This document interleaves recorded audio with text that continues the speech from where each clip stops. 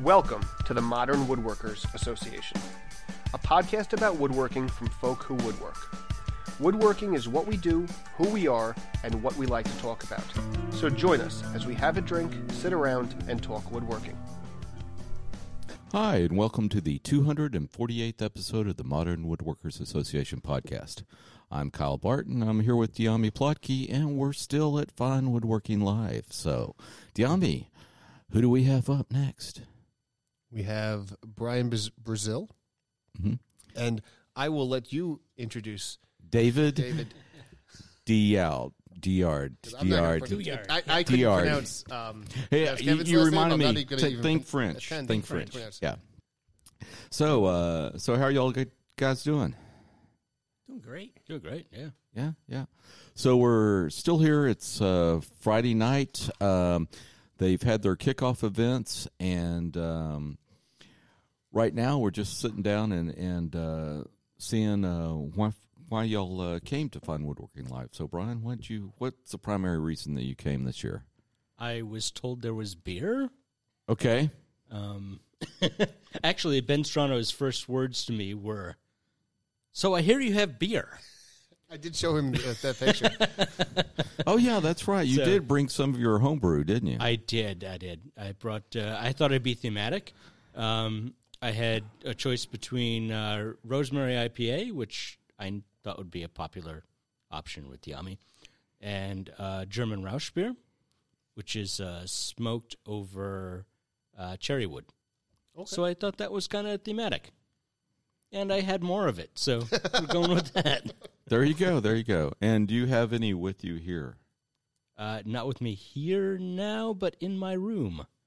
That doesn't do us a lot of good right now. We can fix that. Okay. As soon as I have to stop talking. Pretty empty. So, David, what brought you to Fine Woodworking Live? It was just really all the people that were here. It's really all the people that are here. It's the presenters and the chair makers and Pete Galbert and Chris Schwartz and. Now, is this your second? It's my first time here. Yep. Well, great. Well, for those of y'all that don't know David or follow him on Instagram, David's a fantastic chair maker as well as an instructor, and you are teaching classes both Windsor's and Brian Boggs' chair, correct? Yeah, and I do some traditional ladderbacks too. Yep. Is the Boggs not considered a traditional ladderback? No, it's more of a contemporary version. Mm-hmm. Okay. It's really Brian's design that he's evolved over years. It's really quite contemporary. It's quite nice. Mm-hmm. Really a lot of flair. You wouldn't really relate it to a shaker chair at all. Okay, so when you say traditional, you think it's more of a shaker New England? Yeah. Okay. Yeah. More like what Bexford does in the traditional shaker style. Yeah. Exactly. Does it have any, now, Jenny Alexander's chair, does it have any commonality with that? A little bit. There's the back legs have a lot more bend and a lot more flair than right. Jenny's chairs do. It's a lot more complex to build, more complex angles and things. So it's really an interesting chair. Now, understand that chair involves a lot of jigs and things of that nature to get the bends exactly correct and all of that. So when you walk away from that class, do you walk away with the knowledge on how to build those jigs? Yeah, you walk away with a chair, and then you walk away with knowledge how to either build the jigs or you can buy a jig set. Oh, really? But, you can walk away with the patterns and build your own jigs. From what I've seen, there's like a complete manual. Jeff Lefkowitz's manual. He wrote it for Brian's classes, and it's just incredibly detailed. And you can walk away and pretty much, and most of the students do. They walk away and build multiple chairs after that. Okay. Yeah. Now, where do you teach those classes? In my shop. So I have a shop in Northwest Connecticut. Okay. And take 3 students at a time. And how long do the classes go? What does it take? 7 days. 7 days. Okay. Yeah, but you go through your steam bending, your carving, your splitting out, your cutting out pieces from slabs. You're doing everything. You're weaving a hickory bark seat. Oh wow! So in the end, it's a completed chair when you walk out the door. That's great. Yeah. So with that chair, do you finish it before you weave the bark, or not in class? Not in class. No, okay. When I build them, I finish before I weave. Okay. It's just far easier to work on, but yeah. So in class, you can learn how to weave, or you can weave your chair and then Yeah, you learn how to weave, and Okay. we do it all. We do it all right there. Okay, fantastic. What got you into those types of chairs? I had the Brian Boggs chairs. Really, I've been building chairs, I guess, for almost 20 years. But I was having trouble with my Windsors, and I was having some joint failures, and I was running around with a bunch of the green woodworking guys trying to figure out how to do it, and I couldn't get in front of them. Everybody was like book solid, and I finally got in front of Jeff, and he goes, "I'm book solid too."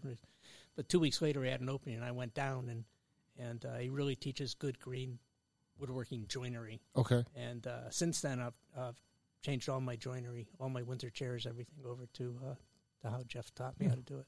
Now you're also doing a turning video series for Fine Yep, we Woodworking. just completed we shot back this winter, and it's really a beginner series on how to use some of the basic tools.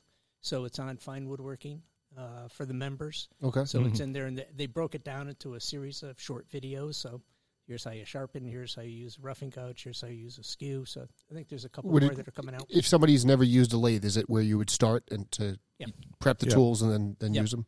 Yeah, and I think I've already mentioned this to you, David. But one of the things I took away that I thought was fundamental was he actually mentions what speed he turns at for each technique. Which a lot of videos that I've seen, especially the YouTube type variety videos that you see on turning, they might show you some techniques, but they never say, "Hey, I'm turning at this particular speed for this particular technique." And I think that is absolutely key because I chased my tail for months because I was simply turning at the wrong speed. I say this as a non-turner. I'm assuming speed comes down to both the size of the piece, the diameter of the piece, and the technique you're using. It's a combination of everything, or is it as simple as if you're using this type of tool, it's at this speed no matter what you're doing? I tend to slow everything down when I'm using the skew chisel. Okay. I think you just have a lot more control. That took me actually years to figure out how to do that. Mm-hmm. But I'll turn it up when when I'm using the other tools just for speed, and you can cut a lot faster and stuff. But come back down to the skew chisel, I just slow it right down. It's your last thing you do. It's a finished cut. You don't need any sandpaper after that. Mm-hmm. Do you do turnings like single pieces, bowls, and vessels like that, or is it it's turnings for furniture? Yeah, 99% of what I do is turnings for furniture. Okay. Chair legs mostly, and posts and stuff. I have a general idea of the turning that's necessary for a Windsor.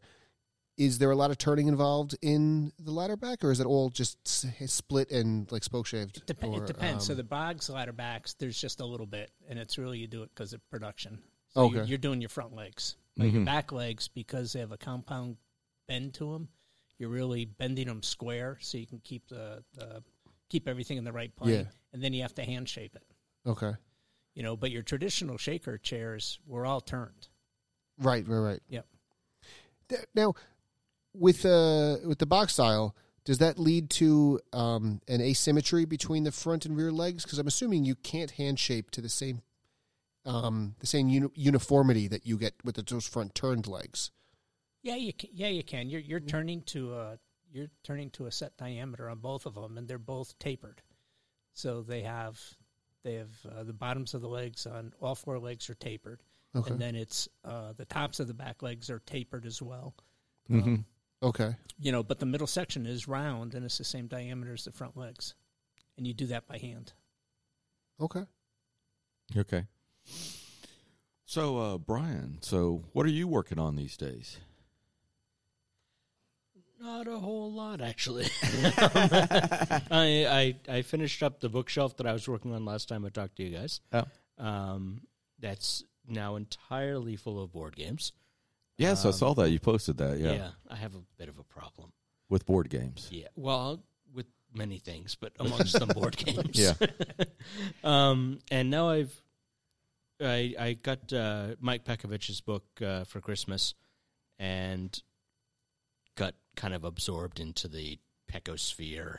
I think we need to continue to use that term. Yeah. The Pekosphere. I like that. Giammi's actually writing that down now. Exactly. That's perfect. The Pekosphere. It's got to be hyphenated. And italicized. Yeah. And for some reason, Diami's taking full credit for the... TM.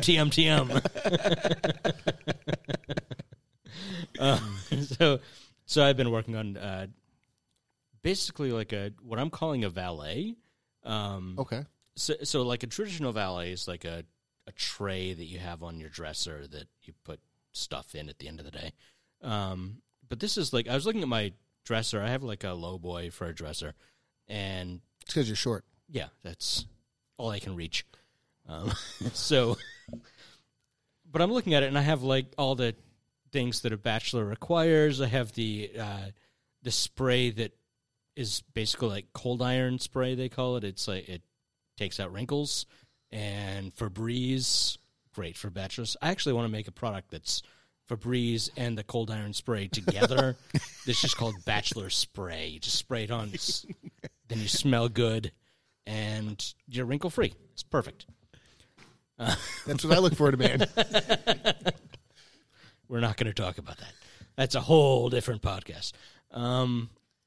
But I wanted something nice to put I had all that crap sitting on my dresser, and I wanted to put it into something nice. So I thought, why don't I make something that's walnut with through dovetails and through tenons? They won't be And proud, blue tape. though, so don't tell Mike. Oh. So it's just a Pecco. It's not the full Pecco sphere. Well, so David, do you work on anything for yourself, your family? I'm renovating an old house. It's Okay. a constant battle, but otherwise the shop's been keeping me busy lately. So Okay. all good. We've got a couple of curly maple continuous arm Windsors I'm working on, Oh, cool. so that'll be pretty cool. Oh, that'll be nice. It'll be a tough seat carve on that, I'm sure. Oh, Seats yeah, I curly remember maple you also? posting about Yeah. that, yeah. Yep. And we just bent up the arms last week. Could I be a heretic and suggest you power carve the seat? I think I may lose my green woodworking. Yes, I may give that up really quickly. You don't need to tell anyone you did that. Nope. It'll be our secret. I'll just take pictures right next to all the hand tools in a beautifully power carved seat. See, exactly. So what do you plan to use to carve that? You're going to hit it with the adze and then a scorp? I don't know. I got to see what the wood's going to look like. It's the stuff I got is absolutely gorgeous. It's just beautifully curled, and I got to glue up a blanket to map it out. But if it's just going to be really chippy, I may end up having to do an awful lot of power. Yeah. There's no shame in that. Yeah. Yeah, I just hate the dust. I hate the dust. Well, so what kind of classes do you have upcoming? So I've got most of the classes come up are the bog style ladderbacks. I got some rockers, and then the intro classes, which are either a side chair or an armchair. Mm-hmm. So they're coming up. I've got pretty much one a month starting in June, Okay. and we can come in. So they're pretty good. And Now, do you teach the winter also? I do. I don't have any set Windsor classes in the schedule right now. So a lot of my Windsor classes have been more one-on-ones. I've done some pretty big builds with a couple of people, built some settees with coming in and things. So Can you do a Windsor in that same week time period, or does it take more? yeah, no, you can do it. Okay. Yeah, it's the hard part's getting the bends to dry, but I've recently updated some drying space and kiln space, so we'll be able to get them dry in a day or two, and we'll be fine. Okay. Mm-hmm. And listeners might be interested. I did bring my special mystery magical drill bits here. So Sexy bits. Sexy bits. yes. The no blowout bits. The no blowout bits. So I will be giving those a little demo hopefully tomorrow if I can find. Maybe I can go to Rycon and borrow one of their. I was thinking you should just bust got into some Pete and extra like, wood. Pete, stop. That's just a stool. People know about stools. I got a drill bits. Come on. That's right. Yeah, Pete's got some extra wood. Yeah. Yeah. You know what that stool needs? A hole. That way you can lift it up from That's the right. center. It's a lift hole. It's a speed hole. It's my nickname in college. Now, you were before we sat down and recorded, you were saying that you had investigated the drill bit company for more items, Kyle. Yeah. The drill bits, I think I mentioned before, are made by Star M Corporation, which is a Japanese manufacturer, and they're known in the States mainly for the Wood Owl drill bits. And they have another drill bit, because I was looking for just a nice brad point that didn't have I have some brad points that one of Pete Galbert's I guess one of his interns started doing, which are these long spear point brad points, and those are fantastic when you're having an angle on a you need a real far angle, or you're drilling into a seat or something like that to really be able to spin that bit up at an angle and before you plunge in, if that makes sense. Hopefully I'm visualizing that correctly. But if you're just doing something, especially in a leg where you need like a 1-inch hole or a 1 1/16 inch hole to insert a stretcher or something of that nature, I find that long point will sometimes poke out the other side. So I need some with a smaller point, and actually Star M makes something that's very similar to that. Unfortunately, I haven't found it. All their stuff is in metric, and the largest size I have found is about a 13 millimeter, which is a 1/2 inch, but I'm still investigating that. You would need it in what, about a 5/8, 3/4? Yeah, 5/8 5/8 is generally, or probably about a 15 or 16 millimeter. Could you just no, it wouldn't work. Never mind. Yeah, but I may go ahead and invest in getting one and just see how it performs. So have you tried grinding the drill bits the way Pete describes in his book? I have not tried it since I bought some pre-ground. I haven't tried actually grinding my own, but that's something that I might investigate. I certainly have the grinders to do it. Diami, when he was at came down for the Texas Woodworking Festival, I was able to give him a brief dime tour of my shop, so he's seen my grinder set up. It's a lovely grinder setup.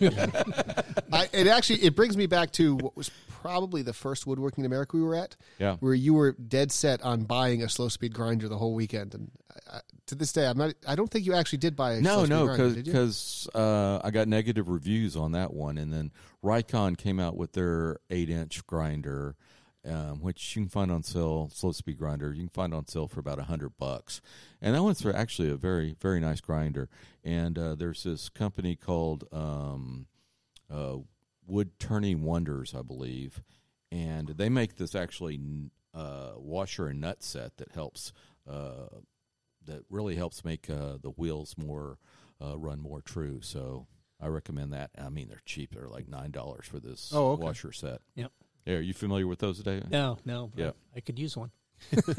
Okay, I'll show you. See, I'm one of these guys that sees the shiny object, and I go for the shiny object, and about one time out of 10, it actually pays off. So, what finish are you using these days? I'm still on the Osmo, but yeah, I haven't made any radical switches there. David, what do you finish the chairs with? So, pretty much now is Osmo. I switched about 3 years ago. I was in Australia and was with Bern Chanley for a little bit, and the first thing he showed me was, you got to use this finish. And I switched and started using it, and it's pretty much on all my chairs. I still use some oils, some tongue and boiled linseed oils, like a Waterlox, or I'll mix my own, but pretty much 80-90% of my chairs now will have Osmo on it. Yeah, when I was talking to Pete last year, he said that he's using Osmo on all his chairs except for natural finish chairs, and he's still using oil on oil on it. Yeah. Natural finishes in, not painted. Yeah. Isn't painted, yeah. It goes beautifully over milk paint. Yeah. Yeah, you just got to wipe that stuff off almost immediately.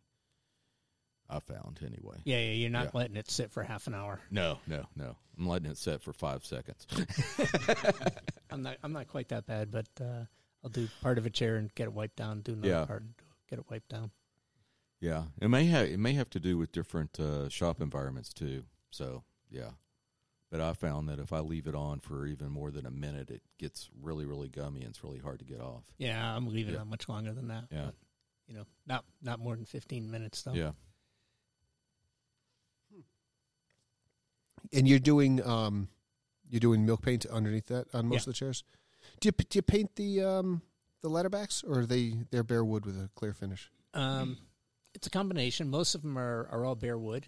So, but some of the older ones, and I'm doing a reproduction now of this probably 1850s one that's meant for women to wear hoop skirts. So the arms don't actually come down into the front legs; they actually go back into some of the rungs. It's a pretty interesting chair, and that's painted black. It's got 4 or 5 layers of black paint on it. Why so many? Huh? I think because it's so old, people just kept painting over the layers. layers. Okay. The original does. Okay. Yeah, the original does. Yeah. Now, some of the Brian Boggs chairs, they were black. Was that ebonized, or was that actually painted? I've done a series of those, and they're I use milk paint. Just milk paint? Because it's real thin, and it will soak into the pores real nice, shows off the pore structure real nice, and gives a really good hard finish, and put Osmo over top of it. Okay. All right, well, great. Well, with that, I think that just about wraps it up for the show, but I want to give folks an opportunity to find out where they can find you on the interwebs, and especially, David, if they want to sign up for some classes. Yeah, well, on Instagram, I'm D. Douillard Chairmaker. Mm-hmm. Spell Douillard. DDOUYARD Chairmaker. And my website's daviddouillardchairmaker.com. Okay. And Brian, where do you post about tabletop gaming? Or hoarding. Well, all of the above. Brian_C_Brazil. No more underscores. That's the limit. You're limit. not doing 3. any more underscores? 3, no more than 3 underscores. Okay. And Dyami, where can folks find you? They can find me at Dyami Plotke on Twitter, or at Penultimate Woodshop on Instagram, or Penultimate Beer on Untapped. And you can always find me at Barton.Kyle on Instagram, the only social media platform that matters. And if you want to learn more, you can check out modernwoodworkersassociation.com, and you can always tell a friend. That's the best way to spread the word about podcasts. So go out in your shop, go give Matt Hummel, it's Matt Kummel, a hug, and call it a night.